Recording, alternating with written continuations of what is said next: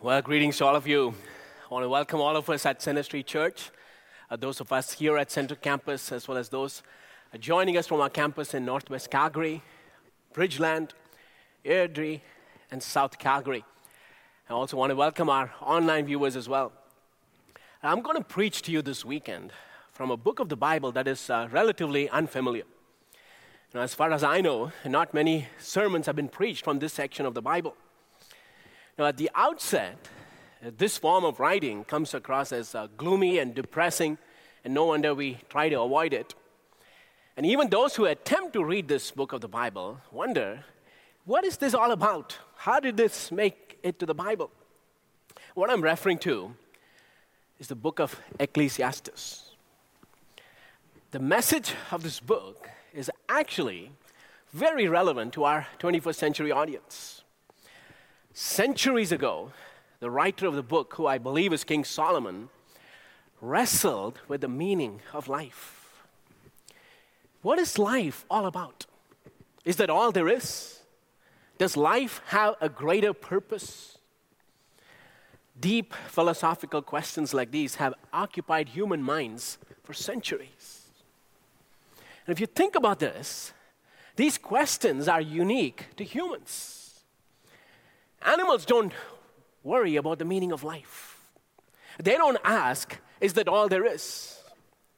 If you look at a fish inside a fish tank, all they do is swim back and forth from one end to the other. And they never stop for a moment and wonder, is that all there is?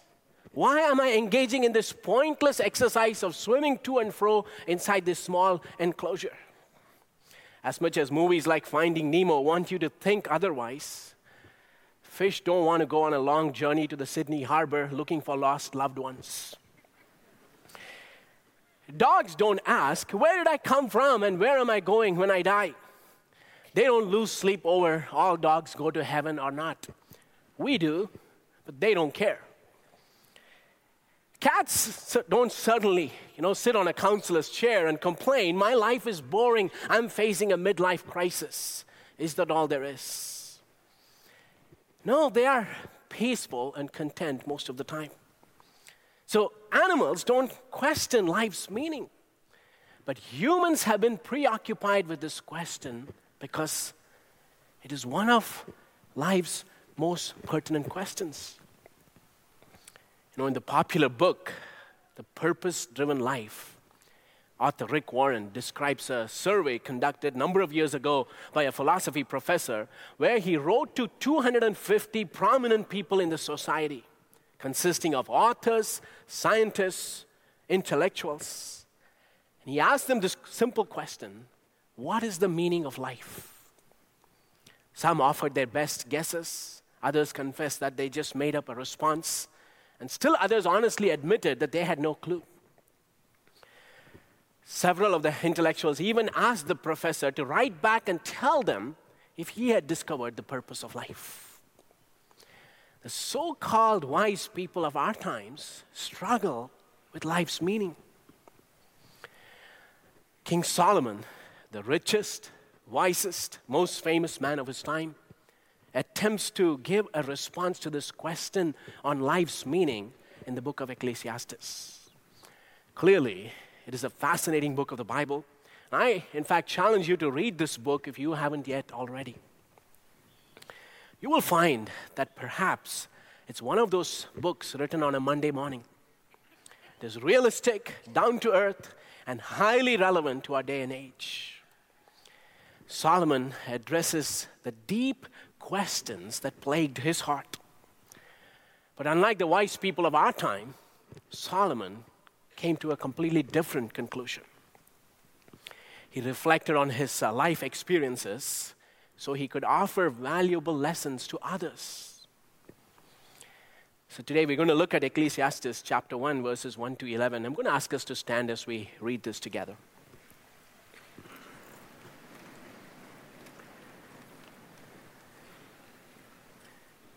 The words of the teacher, son of David, king in Jerusalem. Meaningless, meaningless, says the teacher. Utterly meaningless. Everything is meaningless. What do people gain from all their labors at which they toil under the sun? Generations come and generations go, but the earth remains forever. The sun rises and the sun sets and hurries back to where it rises. The wind blows to the south and turns to the north. Round and round it goes, ever returning on its course. All streams flow into the sea, yet the sea is never full. To the place the streams come from, there they return again. All things are wearisome, more than one can say. The eye never has enough of seeing, nor the ear its fill of hearing. What has been will be again, and what has been done will be done again. There is nothing new under the sun. Is there anything of which one can say, look, this is something new? It was here already long ago. It was here before our time. No one remembers the former generations, and even those yet to come will not be remembered by those who follow them. Lord, we thank you that you have made us so unique and different. You made us in your own image, and that is why we ask these deeper questions of life. I know that there are some people here today who are wrestling with these very questions. So would you speak to us, Lord, through your word? We thank you for the truth of your word and the answers that it provides to some of these deep questions. So we ask that you will come and speak to us in the power of your Spirit. We ask this in the matchless name of our Lord and Savior Jesus Christ. Amen. You may be seated.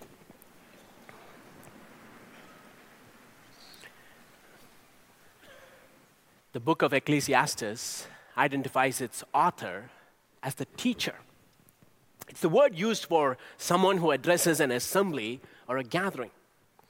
Even though Ecclesiastes doesn't explicitly identify Solomon as its author, the descriptions provided makes it obvious that the chief character in reference is in fact Solomon. Now, what stage of life was Solomon in when he wrote this book? Here's a good guess, a reasonable hypothesis. When he wrote the Song of Songs, this collection of love poems, Solomon was a young man pursuing romantic relationships. When he wrote the book of Proverbs, he was a middle-aged man, full of wisdom and writing to his sons, urging them to walk in the path of wisdom. But Ecclesiastes seems to have been written in the final chapter of his life. He's writing this as an elderly man. And you need to know something about Solomon. He was Israel's most successful king. The time he ruled was the golden age, the zenith of Israel's history, a time of economic prosperity and military security. He was so popular and wise that rulers from everywhere came to learn from Solomon, including the famous Queen of Sheba. Now, Solomon had everything a person can possibly imagine. Abundant wealth, choicest food, opportunity to study and learn.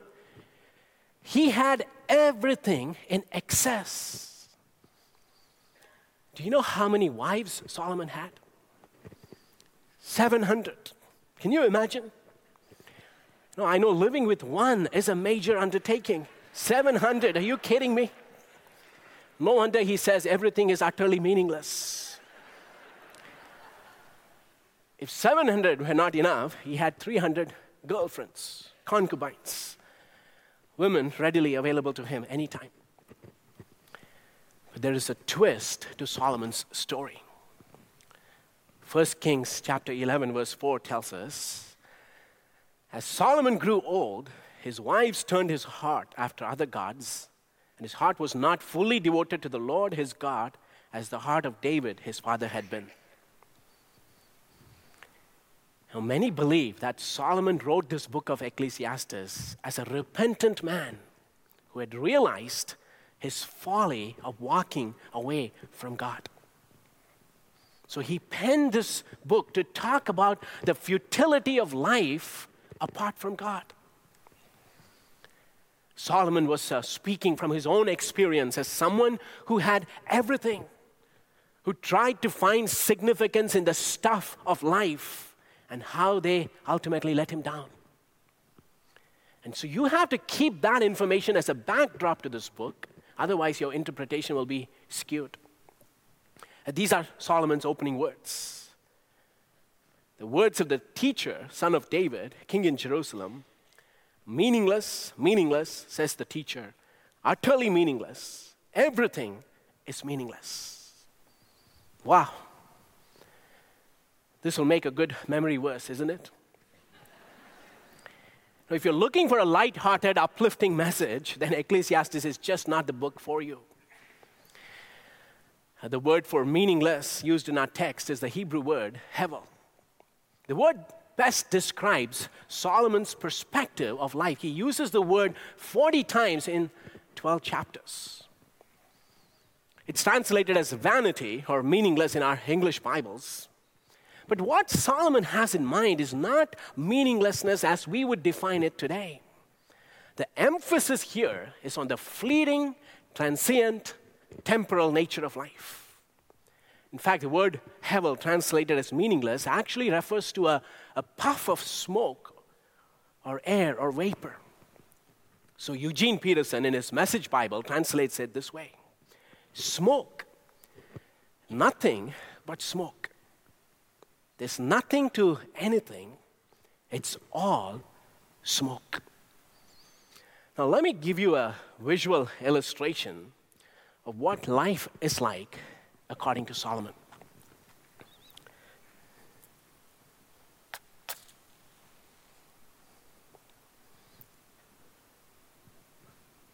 See the smoke? That's your life and my life. It's gone. It's nothing more sobering than to reflect on this fleeting nature of life in light of eternity. Our life is so momentary, and before you know, it's gone. Another phrase that frequently occurs in Ecclesiastes makes a similar point: chasing after the wind. Life is like chasing after the wind. You cannot grasp the wind with your hands. And so is our life. You cannot grasp its meaning altogether. It is utterly enigmatic. So here's a question Solomon raises in verse 3. What do people gain from all their labors at which they toil under the sun? This is life's crucial question. Is that all there is? Getting up in the morning when the alarm rings, snooze for 10 more minutes, you finally stumble out of bed, grab your toothbrush, drink coffee, and get ready for what the day holds. Now, what are you going to gain? What are you going to accomplish? All your efforts, whether you're a student, you have a job, you're a homemaker, or you're retired from work, what are you going to accomplish through all your toils? It's utterly meaningless. And that realization produces despair, a sense of deep restlessness and futility.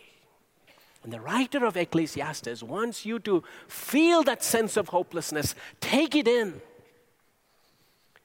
But at the same time, keep this in mind, what Solomon is doing, he's showing us the logical outcome of our life if there is no God, if there is no eternal significance to our life. If all we have is this life here on earth and the candle goes out when we die, what do people gain from all their labors under the sun? Under the sun. Yet another significant phrase in the book of Ecclesiastes. Solomon uses it 30 times in this book. Everything is meaningless under the sun. And what Solomon means by under the sun is an earthly perspective. It is this physical realm that we can touch, smell, and feel, the world that we observe with our eyes. If this physical world is all that there is, Solomon says it's all meaningless. All of our activities have limited value. You cannot escape this cold reality. If all we have is just this physical universe, then life has no ultimate meaning. And interestingly, you read the work of secular atheists and philosophers, they all conclude the same. There is no ultimate meaning in life. The sooner you find that, the better. If you don't have the concept of God, but only at this worldly perspective, then you have no other alternative but to forfeit meaning in life altogether. An issue not long ago of the highly regarded science magazine, New Scientist, asked several philosophical questions of life and attempted to give answers strictly from a scientific perspective. One of the questions was, what is the meaning of life? And in trying to answer about the meaning of life, the author begins with this bleak reality. He writes, what is the meaning of life? The harsh answer is, it has none. Your life may feel like a big deal to you, but it's actually a random blip of matter and energy in an uncaring, impersonal universe. When it ends, a few people will remember you for a while, but they too will die. Even if you make the history books, your contribution will soon be forgotten. Humans will go extinct. Earth and the sun will be destroyed. Eventually, the universe itself will end. Against this appalling reality, how can a human life have real meaning? I tell you, this is not Solomon's conclusion. We're going to hear his conclusion later. Solomon is merely showing us the despair of life apart from God. He's systematically dismantling the attempts that humans have made to find meaning in life outside of God. He's revealing to us what life looks like in a purely materialistic, naturalist world. But before we get to the good news, you have to dwell on the bad news first. So bear with me. Solomon goes on to point out the monotony of life. In verse 4, he says, generations come and generations go, but the earth remains forever. Now, if you say, my life is significant, I can make a difference with my life, Solomon will say to you, are you joking? Life is like a workout on a treadmill. You exercise effort, you perspire, your heart may be beating faster, your feet is moving. But in spite of all of that vigor, you go nowhere. You remain in the same spot. And that is our life. Generations come and go, but nothing seems to change. Solomon gives some analogies from the cycles of nature, like the sun that rises and sets, like the wind that blows from one direction to another, like the water cycle that seems to be ongoing. So everything in this universe is an ongoing, endless cycle of monotony. It goes on and on. Your activities seem pointless in this predictable rut. There is nothing new under the sun. We all feel this frustration time to time, don't we? Now, who hasn't gotten up on a Monday morning and said, this just doesn't make sense? I admit I have. Perhaps not on Monday because that's my day off. And I've said that on Sunday, sometimes right before I preach. Solomon concluded, not only is life futile, but it's frustrating. For nothing here on earth seems to satisfy us. So verse 8, Solomon writes, all things are wearisome, more than one can say. The eye never has enough of seeing, nor the ear its fill of hearing. Now, most people, sometimes Christians included, live under this notion that there is some experience out there. And if only they can have that experience, their life will be a lot better. The entire entertainment industry is built on this premise. Our advertising and marketing techniques capitalize on this. Think about this. Solomon knew all about pleasure. He was a hedonist, a materialist. Wine and booze, sex, luxurious palace, best food, architecture, and building projects. He was drowning himself in luxury and comfort. In fact, it's fascinating. He says in Ecclesiastes 2, verse 10, I denied myself nothing my eyes desired. I refused my heart no pleasure. And after all of that, he concludes, they are like chasing after the wind. Again, in verse 11, Solomon says, we don't remember what happened in the past, and in the future generations, no one will remember what we are doing now. Isn't it funny that we somehow think that we are the generation, that everything is about us, and we so conveniently forget that there have been generations before us that thought the same way, and there will be generations after us who will be under the spotlight for a brief period of time. But here's the truth. We all will be forgotten. All human accomplishments will disappear. The important people of our time, the people you see in everyday news, in websites, in magazines, the movers and shakers of our society, most of them, if not all, will become unknown names in less than 100 years' time. And you and I, we will not be here forever. And it's not very long before we will be forgotten. And when you die, you take nothing with you. Someone else gets all your stuff, and the things that matter to you so much would end up in a garage sale, will be sold for a few dollars, and the rest will go to the dump. That's life. Anybody feeling optimistic? Glad you came to church?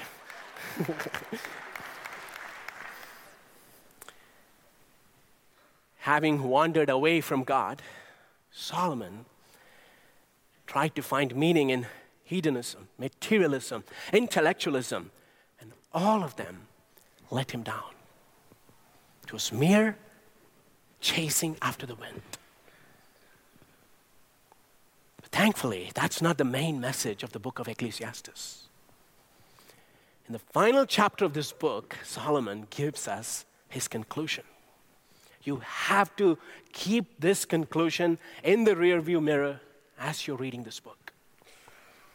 Ecclesiastes 12, verse 1, it says, remember your Creator in the days of your youth.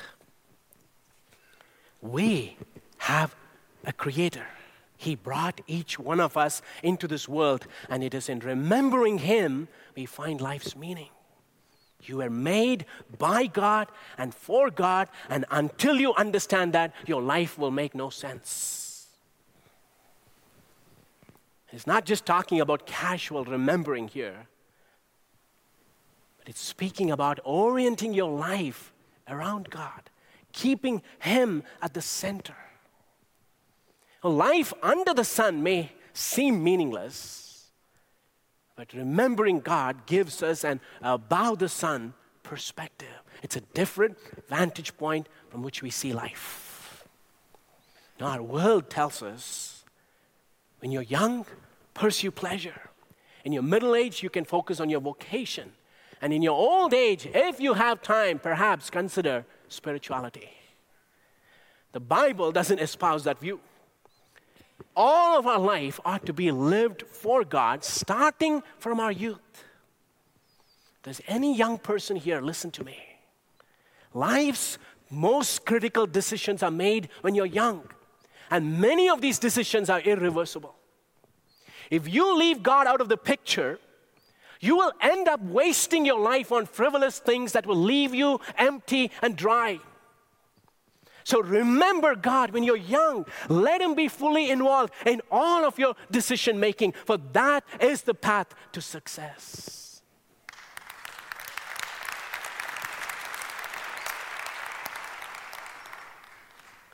pursuit of pleasures is just a dead end. They don't satisfy. It is in knowing our Creator the deep aspirations of our hearts are fulfilled. It is through a personal relationship with God through Jesus Christ that brings purpose to all of our life's activities, no matter what our vocation is. Hear the final words of Solomon as he brings it to a close. The book of Ecclesiastes finishes with these words. Ecclesiastes 12, 13, and 14. Now all has been heard. Here is the conclusion of the matter. Fear God and keep his commandments, for this is the duty of all mankind. For God will bring every deed into judgment, including every hidden thing, whether it is good or evil. You cannot interpret the book of Ecclesiastes correctly without these words. The first 11 chapters ought to be understood in light of the 12th chapter. Life has a singular purpose. It is to know God. Fear God doesn't mean we are afraid of him, but it is speaking of reverence and awe. It means taking God and his word seriously. God is no longer just a casual acquaintance, but he's an integral part of you. And we may still wrestle with life's inconsistencies, apparent contradictions, things that just don't make sense this side of eternity. But don't worry about that. Don't lose sleep over that. Because there is a day of judgment that's coming. I'll take care of it. When God will reverse every wrong and make all things right. Our duty is to know God and follow him to the best of our abilities and leave everything else in his capable hands. Now, someone sitting here may say, wait a minute, this is just a glib Christian response. Are you saying if I have Jesus in my life, I will receive meaning all of a sudden? It seems too naive, too simplistic. Just a couple of weeks ago, a 30-year-old pastor of a mega church ended his life, leaving behind his wife and 2 little kids, committed suicide. Don't Christians battle with the quest for meaning? I admit, we all do. Christians included. But there's a big difference as well. Now, there's another place in the New Testament where the same word for meaningless in Ecclesiastes is being used. And that is in Romans chapter 8, verses 19 and 20, where the Apostle Paul writes, "For the creation waits with eager longing for the revealing of the children of God.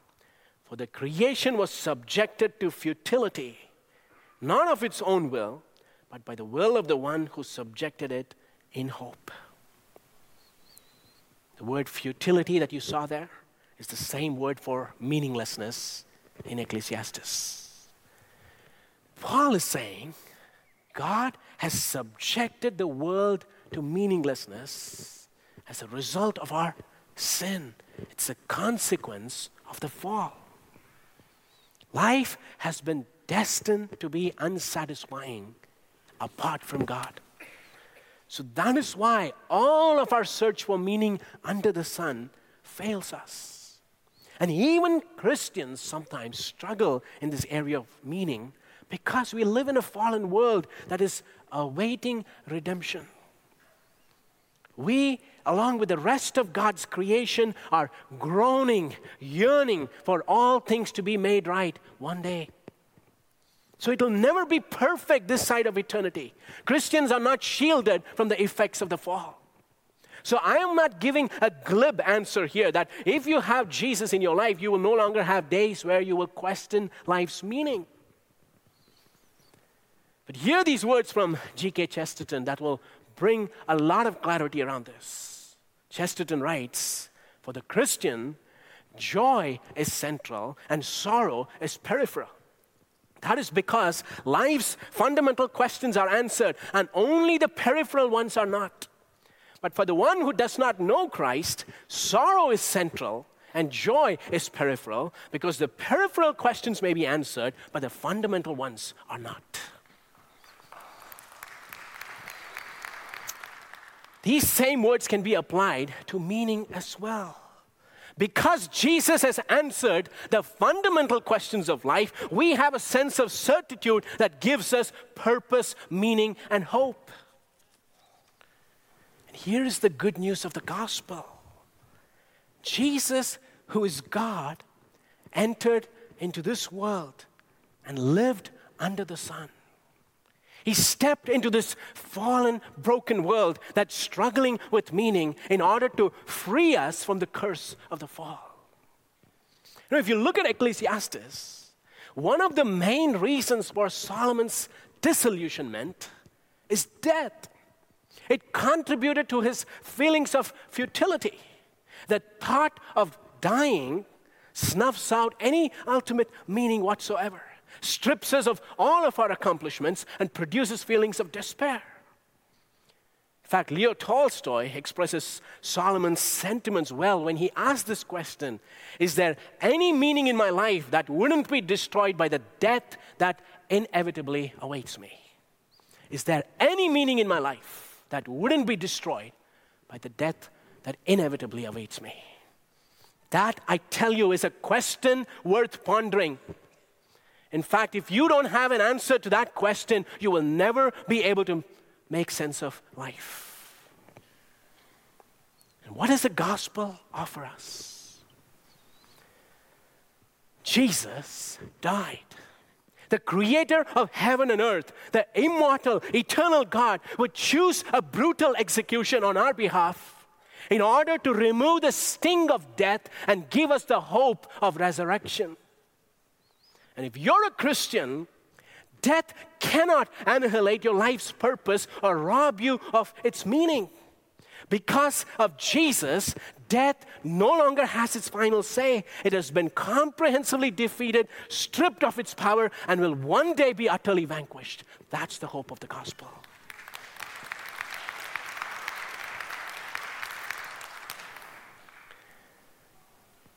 Old Testament scholar Tremper Longman says, reading the book of Ecclesiastes in light of the New Testament points us to Jesus, in whom our lives find true meaning.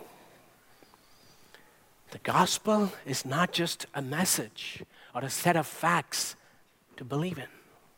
The gospel is a person. Jesus is the good news, and all of the blessings of God are contained in him. So it is in knowing Jesus we enter into this gateway that will lead to life's meaning. So let's not buy into our culture's lies that if I could just have more money, more pleasure, more success, then I would really be happy and my life will be a lot better. The reason all of that is meaningless is because our frustration is meant to drive us to Christ. Let me close with this. A figure in history who parallels Solomon must be Blaise Pascal. He was a brilliant French thinker, mathematician, scientist, and inventor who lived in the 17th century. As a young boy in Paris, he was already a genius. He wowed people with his exceptional math skills. At 15, he was writing books and developing theorems that amazed his professors. He went on to invent the first digital calculating machine. Many call this the first computer. And he has several other inventions. As a young man, Pascal had spiritual questions. He was disillusioned with the pleasures of life that he found in Paris. Everything seemed boring, and nothing could fill the deep aspirations of his heart. And one night, he picked up a Bible, read from John chapter 17, verse 3. This is eternal life, that they may know you, the one true God, and Jesus Christ, whom you have sent. And that verse, Pascal says, stood out like a spark. And he felt like almost the entire room was on fire as he had a profound experience with God. And that day, Pascal came to faith in Jesus Christ, and he dedicated the rest of his life to proclaiming the greatness of God and defending the Christian faith. Pascal wrote these famous words: "There is a God-shaped vacuum in the heart of every man that cannot be filled by any created thing, but by God alone, made known through Jesus Christ." That is Solomon's conclusion as well to Ecclesiastes. Everything is not meaningless. Jesus takes our broken lives, puts us back together, infuses us with his divine purpose, and gives us a reason that's worth living for.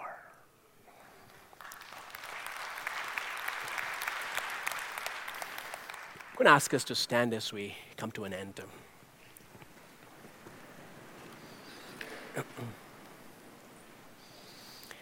Let's just close our eyes for a moment.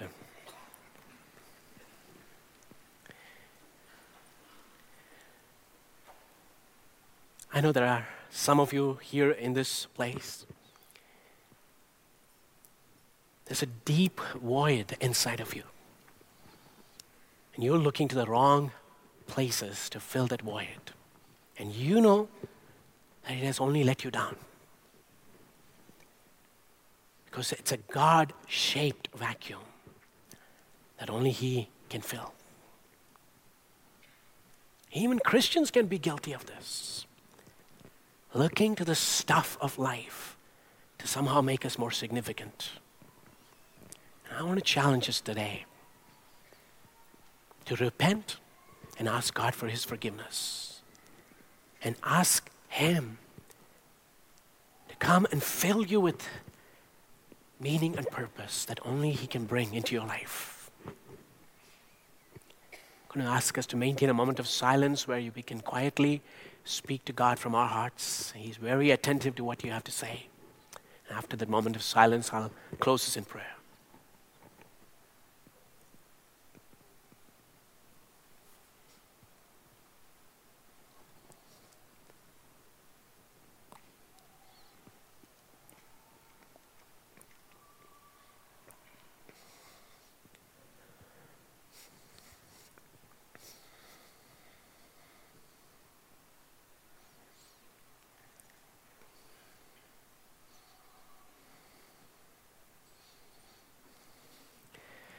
Lord, we want to acknowledge right now that you are the Creator God who brought us into this world. That we are no accident, but we are made in your image. And we confess that only you can bring lasting, ultimate meaning and significance to our lives. Forgive us, Lord, for looking for it in the wrong places, for chasing after the wind. We bring our lives once again before you today. Pray that you will fill the deep longings of our heart. That the cravings that are inside of us, that can be filled with no pleasures of life, I pray that you will give us that sense of contentment that comes from knowing you and walking with you. Lord, there are many questions that we don't have answers for. Help us to know you, to abide in you, and walk in the revelation that you have given to us. And as we do that, would you make our lives here on earth count in light of eternity? That even our brief existence will have a ripple effect that will serve to advance your kingdom and make Jesus look glorious. And even as we leave this place, may the grace of our Lord Jesus Christ, the love of our Heavenly Father, and the sweet, unfailing fellowship of the Holy Spirit may rest and abide with each and every one of us, both now and forevermore. Amen.